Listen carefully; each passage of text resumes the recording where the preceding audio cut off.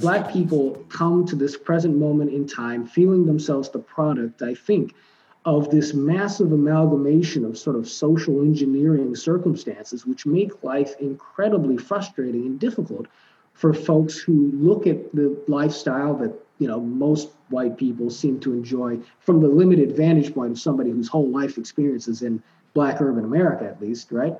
And say, well, why isn't it, why can't it be that way for us? What are the things that are keeping us from being able to achieve this type of security and prosperity that other communities know? And so I don't think most people, white or Black, are able to analyze that whole situation entirely. But what folks feel is that there are factors keeping them rooted in place that need to be confronted on a systematic level, and they're right. But we just have to get the analysis right, because it doesn't mean that everybody in these systems or institutions is racist.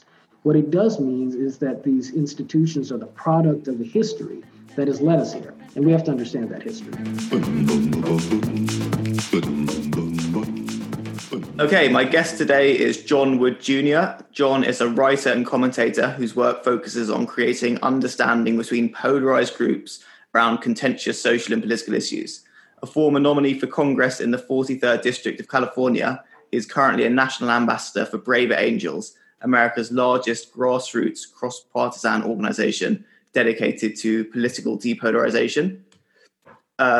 John, thanks a lot for coming on E2 Review. Yeah, bro, it's great to be on here with you. As we were just discussing before I started recording, you are involved with Braver Angels.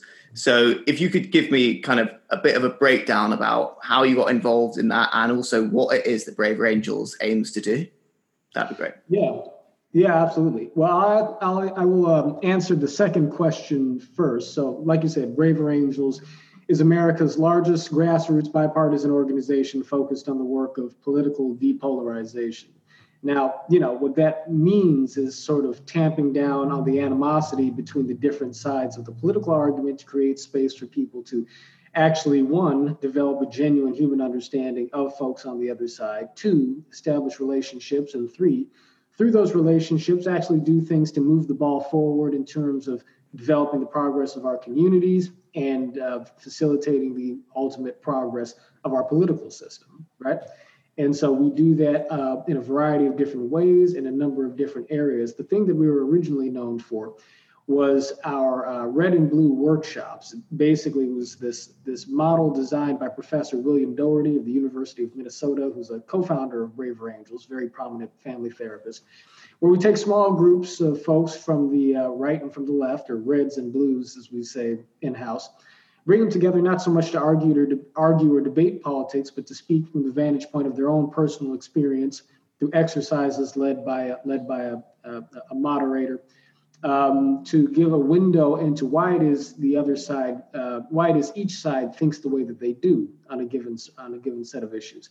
And so it is quite literally marriage counseling for Republicans and Democrats, at least our original sort of program format.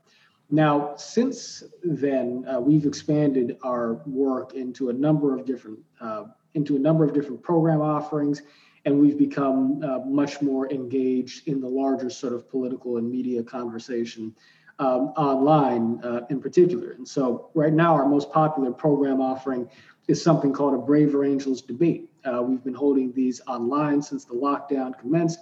We generally have, 500, 600, 700 people register for each event that we do. And these debates are meant to give people on different sides of any issue the opportunity to actually debate the issue, but to do so from a vantage point that is less focused on winning or losing and more focused upon our bringing intellectual honesty into a given conversation, right? So the idea is for you to make your best case, say you want to defund the police, right?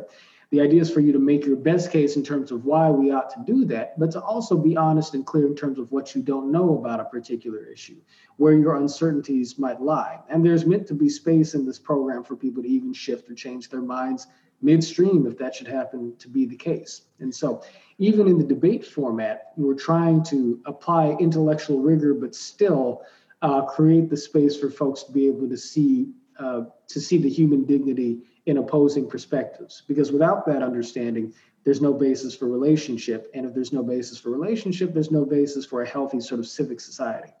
Now you asked me the question, how did I get into this work? That's an even longer answer. Yeah. But the short version of that is, well, I've always been sort of in the business of sort of facilitating dialogue between different groups because I was kind of a product of different groups. I come from a biracial family background, which in a family that has a strong mix of very wealthy people and very poor people. I also come from a somewhat bipartisan family. And so growing up, I thought of myself as being more left-leaning. As I got older, I thought of myself as being a bit more right-leaning. But in each case, I was always considered myself to be an acolyte of the philosophy of nonviolence, Martin Luther King Jr.'s philosophy. So I tried to apply that to politics when I ran for Congress, tried to speak in a language that was sort of universalist in trying to bring folks from across the political spectrum into a more collaborative way of looking at political problem solving. After my run for Congress, I tried to bring that philosophy into the Republican Party on an institutional level, where I was elected vice chairman of the Republican Party in LA County. Didn't work too well. So ultimately, I decided to go off and do my own thing. Okay, so at the moment, I mean, it seems kind of self-evident, but do you think that things are particularly polarized? And assuming that you probably do, I don't know, what do you think the kind of causes for that are? And also related to that, do you necessarily think it's a bad thing? I'm guessing based on the whole kind of program and way in which Braver Angels is set up that you probably do, but I guess it's worth looking at why, and if so, what you think kind of the impact of the current situation is on national discourse and so on. Sure. Yeah. So once again, let me take your second question first. Is polarization actually a bad thing? First of all, there are a couple of different meanings to the word polarization. There's polarization on the basis of where our opinions fall on the spectrum of ideological or policy preferences, right? And so if you're a democratic socialist and I'm a libertarian free market capitalist, we're going to be pretty polarized in terms of where we fall on policy matters, right? I don't actually think that that's a bad thing, that type of polarization. I mean, it's inevitable in a country of 300 plus million people coming from dramatically different cultural and intellectual backgrounds that you're going to get that type of disparity. The dangerous sort of polarization, and the polarization that we're most concerned with, is what you would refer to as affective polarization. And what that is sort of the deep-seated personal animus that exists between groups of people on the basis of their political points of view. And obviously that type of polarization can exist and does exist in ethnic and religious and cultural contexts as well. And that's all increasingly relevant to the work that we're doing at Braver Angels, likewise, and myself personally, of course. And so that is the type of polarization, however, that is most concerning at the moment. Now, you asked the question, how did we get here? There are a number of different explanations for this. I tend to focus on, I tend to focus on two things, maybe three. On the one hand, there is the natural sort of demographic shift of American political life dating back to the 1960s in particular. As a matter of fact, both of the things I'm going to say to you here are going to root back to the 1960s. In the early 1960s, prior to the 1960s, the United States of America basically was, a country of solid white majority with a substantial African American minority. And there are other groups, including Latinos, including some Asians and so forth. And obviously you had different ethnicities within white America, but it was a white and black country predominantly. Then moving into the 1960s, you had an expansion of immigration, which was, obviously something that is culturally enriching for the nation. I say obviously, I should just say in my opinion. Having grown up in Los Angeles, you don't have Los Angeles without the heavy influence of Latino culture and so forth. Other groups, though, through the civil rights movement, both through immigration and in the uplifting of different voices, the voices of women, the voices of the gay community, and of course, the voice of the African American community in particular, began to have a say in sort of the landscape of power, culture, influence, and politics in American life that I think brushed up in some respects pretty hard against these sort of more kind of the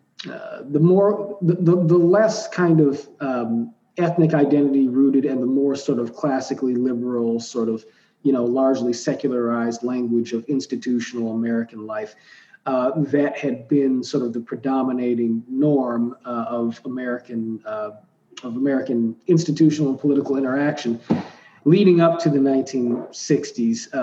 That paradigm starts to shift through the 60s and then into the 70s and 80s. And that's where folks start to talk about the emergence of a type of identity politics that some folks look at. I mean, you could, Jonathan Haidt, Mark Lilla, Jordan Peterson, probably, although he's got a different way of defining identity politics from some folks. But this is where a shift starts to happen, where the language of social progress begins to diverge into different streams, right? And so that winds up that winds up being an issue that interacts in a combustible way with another thing that begins to happen in the 1960s, and that's the diversification of American media. Now, in the 60s, it was still simple. You had the advent of television. And without television, you probably wouldn't have had the civil rights movement be as successful as it was because it dramatized the suffering of activists in a way that caught the nation's attention. We're seeing that again today in many respects. But in the 1960s, you still had the three major broadcast networks, NBC, CBS, ABC. But going into the 70s and into the 80s, eventually you would have the emergence of cable television, you would have the emergence of CNN, I think in the 80s, and the 24-hour news cycle. Which suddenly begins to make politics sort of a consumer lifestyle for some folks in the way that it wasn't for anybody, I guess outside of the Beltway prior to that. You had the emergence of talk radio. You had Rush Limbaugh coming in, I think, in the late 80s, early 90s, I think. And a whole new universe that with the elimination of the fairness doctrine under Ronald Reagan, which you can argue either way was a good or bad thing, but it created this space for this whole new sort of landscape of particularly conservative talk radio show hosts to come up and own a certain major chunk of the informational universe, just as CNN was claiming its own sphere on television. You had Fox News that came in a little bit later and so helped solidify that divide in the TV space. Meanwhile, the mainstream media networks, ABC, CBS, NBC, I think became more visibly sort of aligned with the sort of left of center mainstream. So you had this balkanization that was taking place in a way that made the 90s relative to the time period that preceded it. Helped contribute to a more polarized environment than what you had seen prior to. And of course, in that era, you have the impeachment of Bill Clinton, Monica Lewinsky scandal, all that. But all of that is before you add in social media, right? Yeah. And once you get to social media, all of the problems that you see building through that informational kind of, balkanization in the 90s suddenly goes up, degrees of magnitude in terms of now our ability to sort of fracture the informational landscape in a way that allows us to silo ourselves into cocoons of social and political input that sort of help pejorativize, if that's a word. I don't think it is. I just made it up. To help us, villainize or demagogue people who fall outside of that bubble without actually getting the whole picture within it, right? So the native language of social progress has already changed. You already have these organic kind of cultural fissures in American life that help split the parties apart in more tribal fashion. White folks went to the Republican Party in the South over time. Black folks and minorities migrated into the Democratic Party. And so suddenly it's just culturally more tribal. But then, you add to that the technological aspect of it, and that gets you a long way towards where we are today. Yeah. And so, I mean, related to that, you can see what's going on at the moment with the Black Lives Matter protest. That's something which I really wanted to speak to you about, because it's obviously a very polarizing issue. But you've spoken about the need for nuance in the discussion around it. So could you give me a kind of breakdown of your understanding and interpretation of the current situation in America, particularly with regards to Black Lives Matter? Right. Yeah. Well, so the Black Lives Matter movement, I think, is something that if we want to drill into just the even more sort of precise cluster F of our current moment. So a lot of things are conspiring to make this a moment for Black Lives Matter, as a pure social force, whether you support it or don't, one way or the other. Polarization was already at a peak place. Donald Trump, I think, whether you love him or hate him, represents, I think he's sort of uniquely sort of not programmed to speak across the sort of racial and social divide in a healing or consensus building sort of way, right? So, even if you love him, he's a destabilizing factor in all of this. But with the COVID-19 pandemic and the lockdown that produced, 40 million unemployed Americans in about 10 weeks or so, you had a situation where all of this sort of built up polarized tension was set against the backdrop of a larger instability and the fact that people were home and idle and anxious to do something to begin with, particularly many young people, to where a single incident like the killing of George Floyd is something that sort of sparked this mass kind of, this mass, not just pandemonium, but also righteous zeal for justice, right? And so where does that righteous zeal for justice come from in this context? It's a mix of things, but here's where the nuance comes in for me. Black America is faced a unique kind of arrangement of oppressive social circumstances from slavery to the current day in American life. That is the context within which you have to see the reaction to George Floyd. And I could go down a litany of things, but the thing that I think your viewers might want me to acknowledge potentially, and I have no problem acknowledging this because it needs to be said, even though very few people in the mainstream media want to say this. If you look at just the simple statistics in terms of police homicides of African Americans, particularly the killing of unarmed African Americans by police, according to the most comprehensive databases we have, and none of them are foolproof, but journalistic databases like the Washington Post have reported something like, I think, 9 killings of unarmed African Americans by police, and I think 2018 or 2019. In other words, as Coleman Hughes told me in our last conversation, the sampling of police homicides by police killing of unarmed African Americans is deeply non-random, because you pick these things up on social media and they become news stories around the world. They become symbols of a broader injustice, right? And so, to my mind, and I say this conceding the fact that there may be more of these incidents that we're aware of, but if there are, then I would really encourage folks who think that might be the case to try and figure out where the statistics are hiding the truth in terms of the frequencies of these events. I can tell you anecdotally, I live in inner city Los Angeles. I can go down a list of young Black guys I know in my family and in my neighborhood who've been killed in different manners of violence. I can't think of a single person I know personally who's been killed by the police. Obviously, it happens, but the magnitude of it feels so much more common because of the attention that we give to it, right? So let me put that on the table.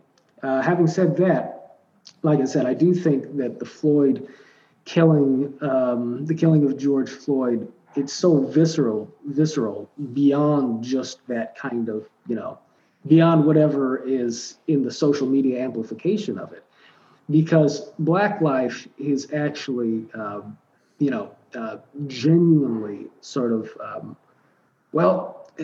Black life is genuinely difficult in America for structural reasons that don't have overwhelmingly much to do with the agency of African Americans. And so this is where I start saying things that, folks on, particularly on the right and some of the center left, might sort of feel a little bit of a reluctance towards, but a little bit of resistance to, but hear me out really quick. The thing that people don't get about Black history is that, yes, we all know about slavery. At this point, folks know about redlining. We know about the Ku Klux Klan. We know about Jim Crow.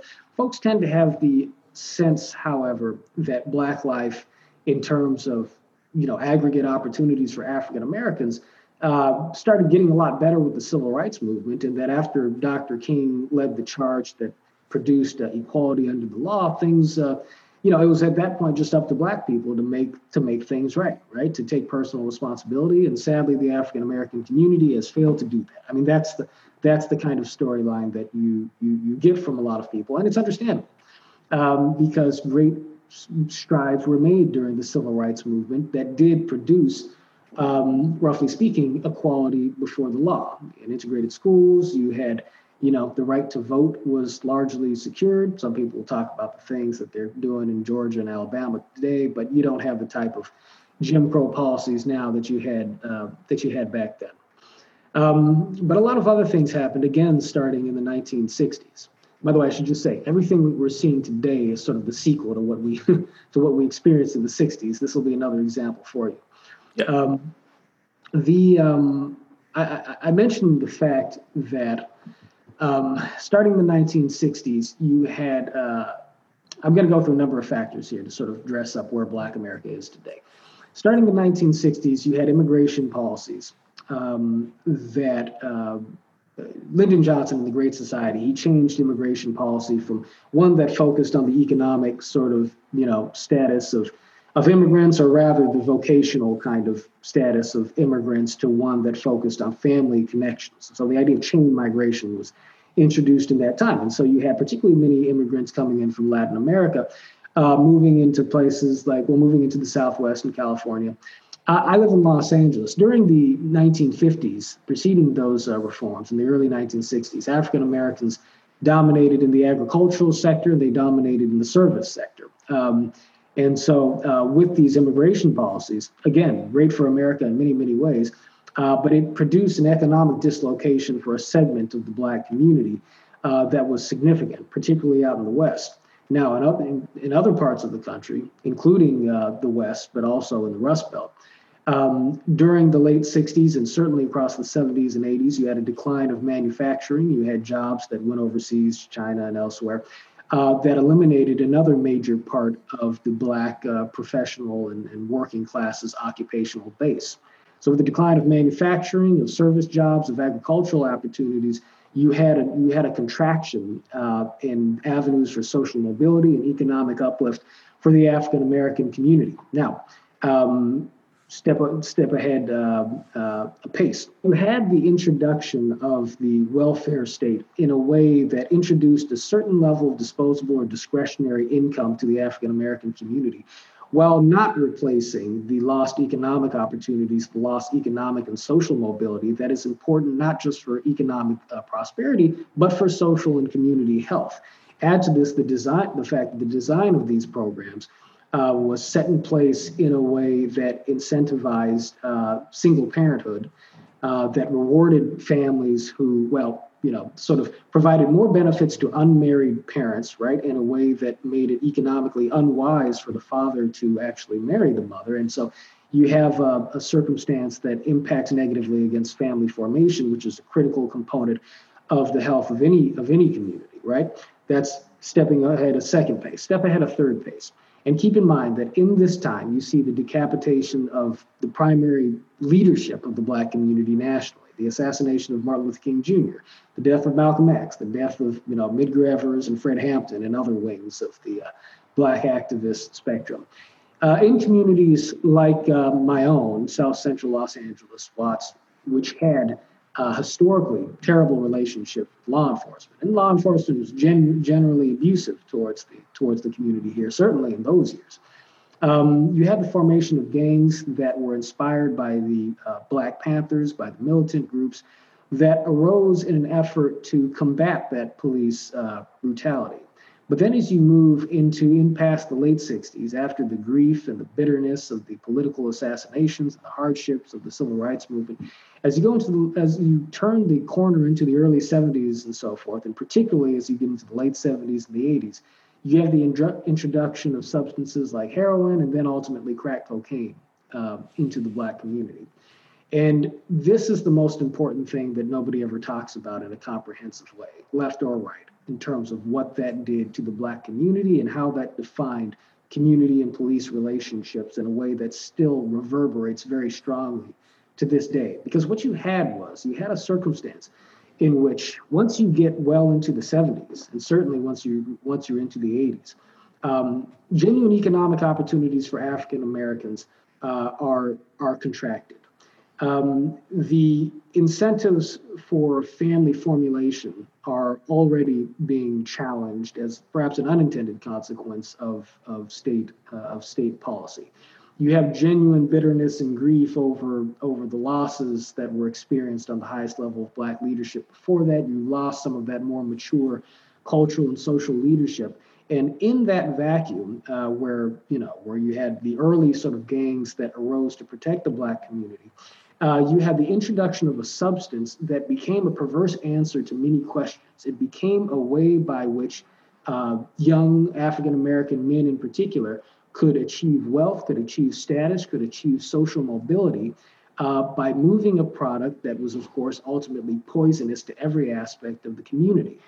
And, this is something that came into Black communities at a moment in which Black communities were, again, uniquely vulnerable, undercut by policies of the state in terms of family formation, able to eat, but not able to actually rise, right? And so in this context, the heavy hand of law enforcement arises in response to the proliferation of drugs in the inner city, to the proliferation of violence. And this law enforcement response is itself corrupt on a wide number of levels. I mean, it's responding to a real problem. But if you see movies like American Gangster, what that tells us the story of, in part, the NYPD responding to, the star of the story is Frank Lucas, who's, sort of the Jackie Robinson of organized crime in a way. I guess that was Bumpy Johnson, but, in Harlem. So he's this big heroin dealer. But what you find is in this war that takes place between the police in New York and folks who are dealing and distributing heroin, Frank Lucas, you find that a majority of the officers in the force are on the take, right? So in other words, they're locking people up, but they're also profiting from the trade by allowing some people to continue to market the products while they're keeping some of the profits for themselves. And so you have brutality interacting with corruption in these interactions between law enforcement and the Black community in cities like Harlem and cities like Los Angeles and urban centers elsewhere. And at the same time, you have education policies that are locking African American communities in underperforming school districts. You have healthcare policies which make available sort of the most substandard sort of level of healthcare through programs like Medicaid, which are underfunded relative to private insurance and so forth. You have all of these ways in which, if you just take your average Black person who lives in a city like Watts or Detroit or elsewhere, the number of sorts of obstacles that they have in front of them if they're going to just try and graduate from inner city life to a healthy sort of middle class lifestyle in a safe neighborhood, the number of landmines is sort of remarkable. But within that, there becomes a poisoning of the relationship a further poisoning of the relationship between people in the African American community and the institutions of broader American life and, who are associated, mostly with the white majority, right, in a way that sows the seeds of deep distrust. So coming out of the 80s, a lot of these problems actually start to get better, at least in terms of police and community relationships. I mean, you had the Rodney King riots in 1992, but incarceration rates incarceration rates spike in the 90s with what they call the Clinton crime bill and so forth. But ultimately, over the last 20, 25 years or so, incarceration rates have been on the decline. Police killings of Black people have been on the decline. Gang violence has been on the decline. But it still represents the violence of inner city life and the sort of structural cocooning of opportunity represents such a predominant circumstance in the African American experience. And coupled with the fact that so many folks in the African American community were locked up in the 80s, remain, locked up into the 90s. And these incarceration rates relative to everybody else are still so staggeringly, enormous. That Black people come to this present moment in time feeling themselves the product, I think, of this massive amalgamation of sort of social engineering circumstances, which make life incredibly frustrating and difficult for folks who look at the lifestyle that, most white people seem to enjoy from the limited vantage point of somebody whose whole life experience is in Black urban America, at least, right? And say, well, why isn't it, why can't it be that way for us? What are the things that are keeping us from being able to achieve this type of security and prosperity that other communities know? And so I don't think most people, white or Black, are able to analyze that whole situation entirely. But what folks feel is that there are factors keeping them rooted in place that need to be confronted on a systematic level, and they're right. But we just have to get the analysis right, because it doesn't mean that everybody in these systems or institutions is racist. What it does mean is that these institutions are the product of a history that has led us here, and we have to understand that history. Yeah, so that's a really helpful analysis. So, because something which has really stood out to me is the fact that it kind of seems just self-evident, at least from a kind of cursory look at it, that the situation for Black Americans is not a great one, and there's obviously changes which could be made. Whether exactly what they are, I don't think is completely clear, but some sort of change could definitely be of great benefit. And the idea that you can just pin everything down to kind of cultural issues in the Black community, which some right-wing commentators like to do, seems a bit shallow, in the sense that it's ignoring the huge structural and especially the historical reasons for the existing situation in those communities. And that's definitely seems to me to be kind of a blind spot on the conservative analysis of this issue, because it isn't capable of it doesn't effectively take into account the history which has given rise to the situation which faces Black America. But at the same time, there also seems to be a really strong push to just accept this narrative that racism explains everything. And the definition of racism is so broadly used and so unsophisticated, and is almost deliberately vague, to the extent that you have like a massive push in corporate institutions to have anti-subconscious bias training and loads of these different things, which are kind of, it's not even clear cut that they work, or that there are issues with that whole way of analysing it, and white fragility and white guilt. And all of those things might be little issues potentially which could be ironed out. But really, in terms of this situation facing the average working class Black American person, their situation can't be explained through things like just subconscious bias. There's a much more complex history to it. And that and kind of the focus on that side of things, and the insistence that the police are racist, which actually is way less, it's not completely clear cut in the way that it's presented, but that could also be true. So the point I'm trying to get across is the situation is an incredibly complex one, and both sides seem to be lacking the actual nuance to understand accurately what's going on. If someone says to you, there is racism in America and that's what's holding Black people back, or if someone says to you, oh no, these are entirely cultural issues, you need to find a middle ground, what would be your kind of summary of how best to understand the situation, how to move forward? So the question of racism, how racist is America, and how do we understand the social push towards sort of enforcing a kind of anti-racism that seems to, from many perspectives, including mine, insert a meaningful racism into minds and psychologies and systems where it is not necessarily present.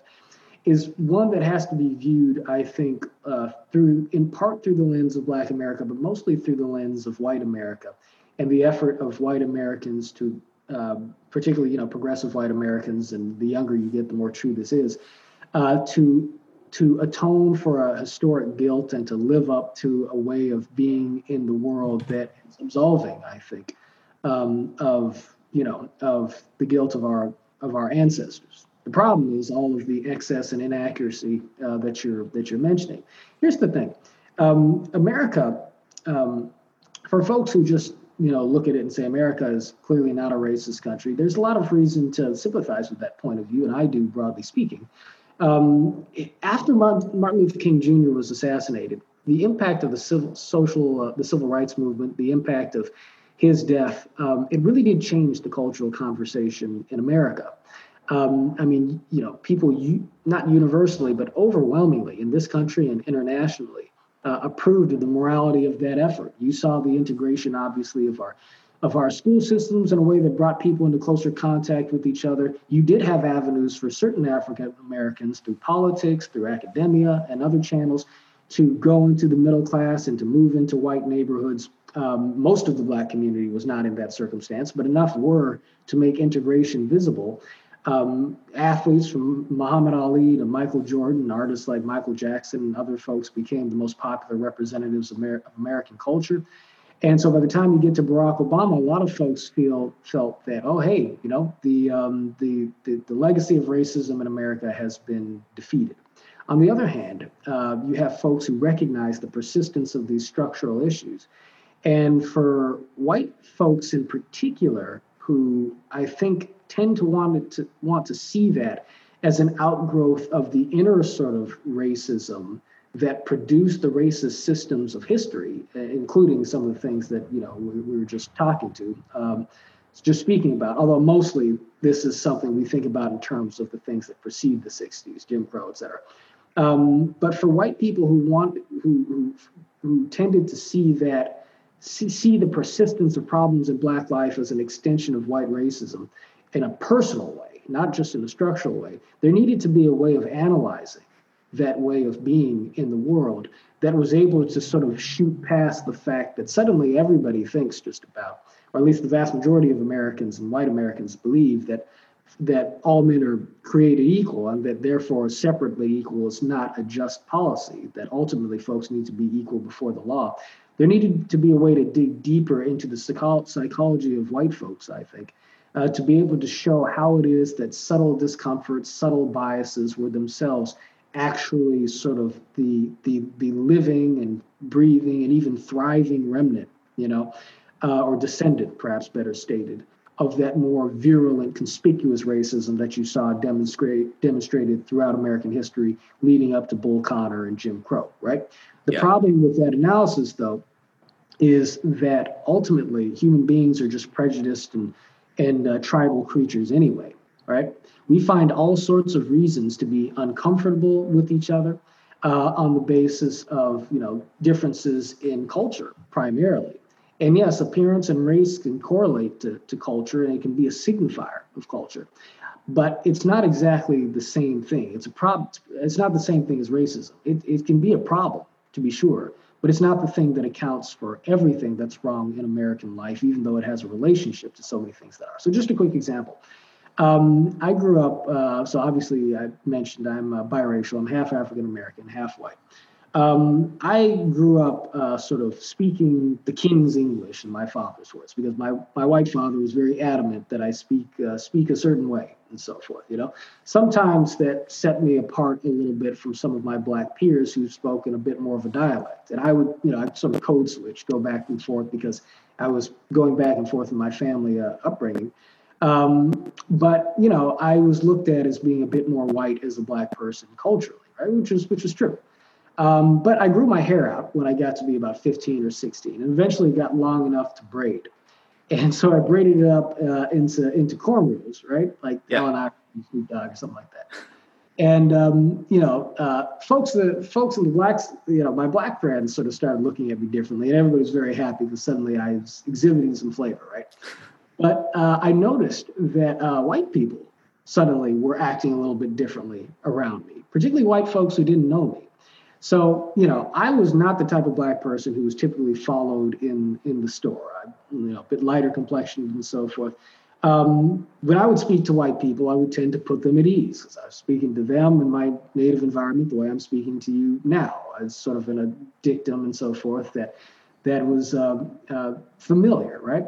I remember, though, getting out of school one day with my hair braided now. Now I've got a distinctly more ethnic look. And I noticed that, folks weren't making eye contact with me as easily, particularly a lot of white people. There's just a shift in body language. And so I decided to just sort of test this somehow a little bit. I was walking down the sidewalk leaving school. There's a white guy who was dressed business casual, slacks, business shirt, and so forth. And I was on my way to catch the bus. I didn't know whether I had missed it. I said, hey, excuse me. And he immediately sort of like looked away from me. And I tested out. I called him again. I said, hey, excuse me. And he goes and he digs in his pocket for his phone. And finally, I raised my voice a little bit. I'm like, excuse me, and he looks up a little bit nervous. And I say, I'm sorry. I said, I don't mean to interrupt you. I'm trying to catch the bus, and I don't know whether I may have missed it by 5 minutes or if I'm just on time. Could you tell me what the time happens to be? And he sort of like sighed in relief, and he looked at his phone. He said, it's 2:45. I was like, great, thank you very much. He said, yeah, you have a good day. What I came to realize was that it wasn't the color of my skin that was setting people off. I already knew that. But when I changed my hair, I suddenly became a different type of black person. In other words, I was sending a different cultural signal, right? With the hairstyle that I hadn't before. And so, a lot of people will chalk that up to racism. It's not racism as such. What it indicates is that culturally we are unfamiliar with each other in a way that sort of introduces obstacles to genuine empathy and proper communication in a way that does have consequences for the way society works.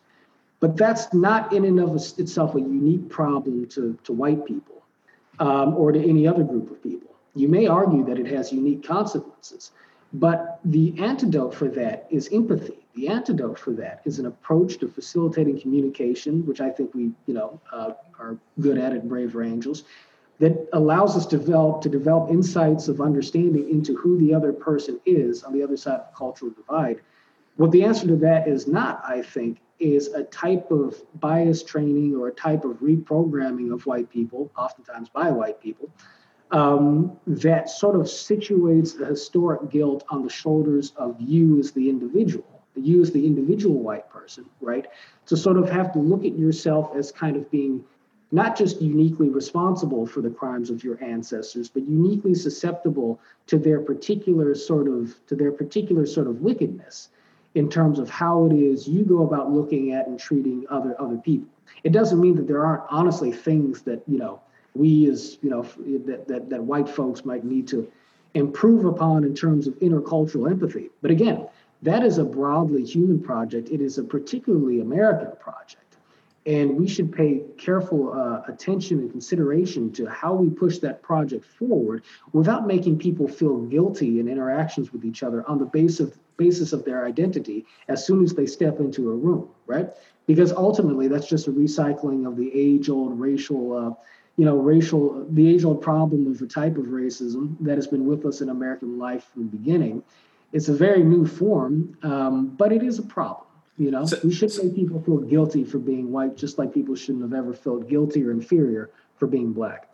So when it comes to the situation facing Black Americans in their encounters with the police, because this is something which I've looked at on different podcasts before, so the statistics aren't exactly clear, and definitely the understanding you get if you listen to a lot of the mainstream coverage of this, especially from the left, is that it's just one in which the police are going around arbitrarily killing Black people motivated by racism. And definitely there will be instances where that does happen, but that doesn't paint a full picture because there are loads of different statistics which show that actually, if you take into account key variables, it's not actually what's happening like in a completely black and white sense. There is much more nuances required to understand exactly that situation.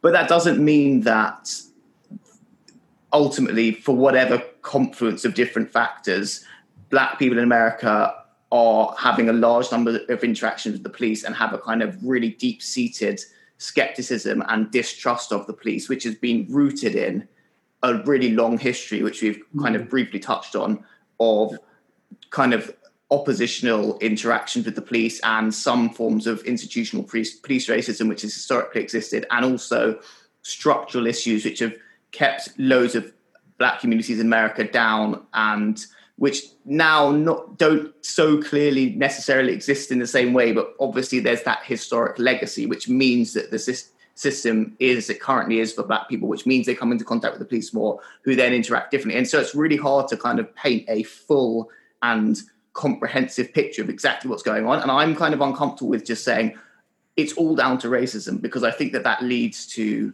a too simplistic understanding of what's going on. But at the same time, I think just saying racism has nothing to do with it is too simplistic, because it doesn't take into account the way in which racism has a kind of historic legacy which still acts upon the present. And that's something which you've discussed. So if you could kind of quickly summarize how you go about looking at that situation, that'd be really helpful. Well, so let's get into the nuances a little bit in terms of the police relationship with the African American community in present experience, right? Obviously, this is related to the history. I think that your analysis is precisely right. Racism is too simplistic, but it's not that racism doesn't have anything to do with where we are. The truth is that my sense is that now I'm talking to you from Watts, California, right, or just outside of Watts in South Central LA. Okay. This is an area where the police force is predominantly white, but the community is predominantly Black. And, it's true, I think, much higher rates of police interaction with the Black community, generally speaking, than with whites in general. And folks will be quick to point out that that's because, Black people are guilty of more crimes, et cetera. And of course, that has a relationship to the history of the 70s and the 80s that I pointed out, and, all sorts of things falling out just from there. But it's also true that African Americans get arrested more for things like recreational marijuana possession, even though usage rates are the same across racial categories, or very close to the same. That contributes to the mass incarceration. There are structural issues that are still issues today in terms of how law enforcement interacts with the community. But the key thing to observe here is that what looks like racism from the police department to the African American community might actually be something that, functionally speaking, is no different than racism. But it's still something that we have to kind of appreciate for what it actually is, as opposed to what we tend to want to call it. What do I mean by that? I have a friend named Kim Iverson, who's a popular YouTuber, who tells a story that I now tell because it's instructive. She grew up in sort of small town Idaho in the 80s. And when she was growing up, there was a rash of police killings of white people, of poor white people, that set relationships back between this local community and the police department, because the police just were terribly hostile to these poor white folks. This happens in white communities too. This happens in communities where particularly white people are poor and are faced with some of the same sorts of social and material obstacles and deprivations as are Black people. The nature of law enforcement is that you have to have an adversarial relationship with a certain part of the community that you are serving, because you are the entity that is charged with the responsibility of utilizing force to maintain order for everybody else, right?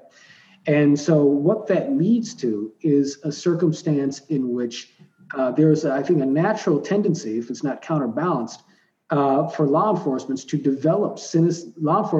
to develop cynicism and hostility towards at least a segment of the communities that they represent, particularly in more troubled areas, regardless of what color those people may happen to be. That adversarial dynamic is a feature of law enforcement and unto itself, particularly when it's operating in difficult communities. It's not something that's necessarily particular to law enforcement's relationship with the Black community fundamentally. And yet, if you make the colors, if you if you make the colors opposite on either side of this equation, if you introduce a white law enforcement community into a poor Black community where certain social problems are pre-existing for historical and systemic reasons, then you get a circumstance in which that natural hostility becomes color-coded, right? And so if you read in a book like Ghettoside by the LA Times reporter Jill Leovy, I think, she talks about how the internal culture of law enforcement in the LAPD became one that became, to a certain degree, generalizing and derogatory towards Black people in Los Angeles, or at least to the degree to where people in law enforcement were just sort of taking in the notion that, there's just something different about Black folks, which makes them more messed up than most Mexicans and most whites and what have you. And, what's wrong with these people? And, the expressions of that hostility obviously becomes more concentrated and explicit than that in many cases. And so, it doesn't mean that the folks who signed up to put the badge on were like Klan members before they decided to go out and become police officers.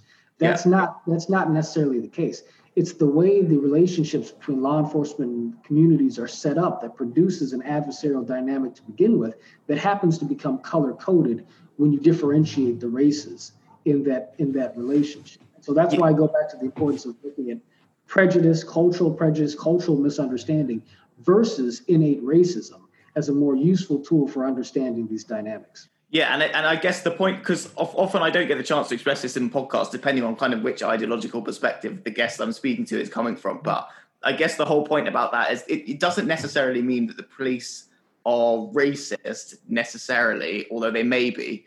But it also doesn't necessarily make sense to say, they're just responding to the situation in which they are working and the kind of brutality of life in these areas, because obviously that itself is a product, maybe not completely, but at least in large part from the kind of historical issues which have been to some extent imposed on Black Americans by racism in America and all the different economic and also other complex factors which have come into play. And so often if you just kind of take a snapshot of the situation right now, it doesn't capture the fact that the reason for a lot of the problems in those communities which are leading to interactions with the police is rooted in historic prejudice and bigotry towards those people. So I guess that's kind of interesting.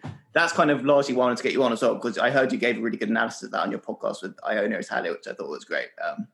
So in terms of moving forward, just briefly, what would you say is the best way to go about approaching this discussion? So something which stands out to me is the fact that there's been more or less complete, uniform, uncritical acceptance of most tenets of the Black Lives Matter narrative across the board, really, which I can definitely see has ultimately might lead to positive things happening. And so it's quite hard to be too critical of that. But I have an innate sense that it's not perfect to just uncritically accept a narrative which itself in some cases is being made overly simplistic and actually paints a picture of a society where things can be explained by racism which actually require a slightly more subtle understanding in order to avoid the type of polarization we're seeing. So what's your view on that in terms of moving forward? Do you think it's good to just kind of ignore the kind of flaws with the narrative because the overall objectives are good and it might lead to positive shift? Or do you think it's important to call those things out, or how would you go about that? Well, I mean, we have to strive to be sophisticated, right? I mean, we have to recognize the fact that the raw impetus towards racial justice that is represented by the just sort of core zeal of Black Lives Matter and, folks who are allied with or supportive of the movement comes from a real place of, recognition of the existence of injustice in American life as it is pertaining to the Black experience. And so, the great thing about Black Lives Matter is that it is grabbing the attention of America in a way that is causing us to be sort of, to listen with more open ears to the arguments that are seeking to sort of illustrate, the reality of this situation. Now, those arguments themselves, I think, are frequently lacking. And more troubling still, they seem to be coming with a larger kind of a larger kind of social agenda which is seen to buck against the norms of civic discourse, of freedom of speech, and of the basic kind of civic culture by which we have always invited Americans to come to the table as equals to discuss problematic issues from the perspectives of our own experiences and our own intellectual viewpoints so that we can arrive at a common truth. I mean, I'm not saying it's ever been exactly that straightforward or simple. It certainly hasn't been for Black folks historically. Nevertheless, when Martin Luther King Jr. was leading the civil rights movement in the 1960s, what he was fighting for was for a society that preserved that equality of opportunity for us to be able to exercise free speech among all of our other God-given rights, right? And so the cultural trend right now is to shut certain people out of the conversation, to establish rules by which certain people are able to enter into or not able to enter into a discussion on the basis of their identity. And so that's for folks who are worried about sort of a creeping sort of left-wing authoritarianism riding that wave, I totally understand that. That I think is a part of this that we need to challenge directly. But on the other hand, you can't challenge it effectively unless you empathize with the larger kind of body of concerns and experiences that are motivating, the good faith core of much of this activity. One, because you don't give people on the other side of this question a reason to listen to you if you don't demonstrate that empathy. Two, it's just the right thing to do anyway, because the activists on the left, they do have a point. They are right about just a high level truth of our situation, which is that you have this sort of historic kind of conflagration of oppressive circumstances, which you can call white supremacy or institutional racism. I have problems with those terms. But what they're pointing to is something that's real, and they want the truth of this to be acknowledged. But I think that they need to empathize with where people are coming from on the other side of this too, because everybody doesn't know that history. Many of the people who are activists here don't even know that history. They know that there's something wrong, but they don't know completely what the larger history is. And so you have academics who are writing on one side of this wave, pushing the social agenda. You've got right-leaning politicians on the other side, pushing a reaction. Americans need to listen to each other, and we need to sort of honor the sort of sacred things that we're seeking to protect on all sides of this, a pursuit of truth and social justice on the one hand, a pursuit of truth, but also freedom of speech and preserving the civic norms of the liberal tradition on the other hand. And we need to find a way to have a discourse that allows for each of these deep moral truths to express themselves and to harmonize in a vision of social progress without allowing that project to be destroyed by the ideological free riders that are pushing more subversive agendas and less collaborative agendas on top of that. And so that process is part of what we're trying to do, what I see us as trying to do at Braver Angels, facilitating that process of coming together. Great. Well, that's a really great point to end on. Thanks so much for coming on, and you're definitely welcome back whenever you like. Yeah, thank you, Max. It's been a real pleasure, man. I appreciate it. Thanks for listening to this episode. If you could give this show a good rating and a review on whatever podcast app you're using, that's great because it really helps people find it.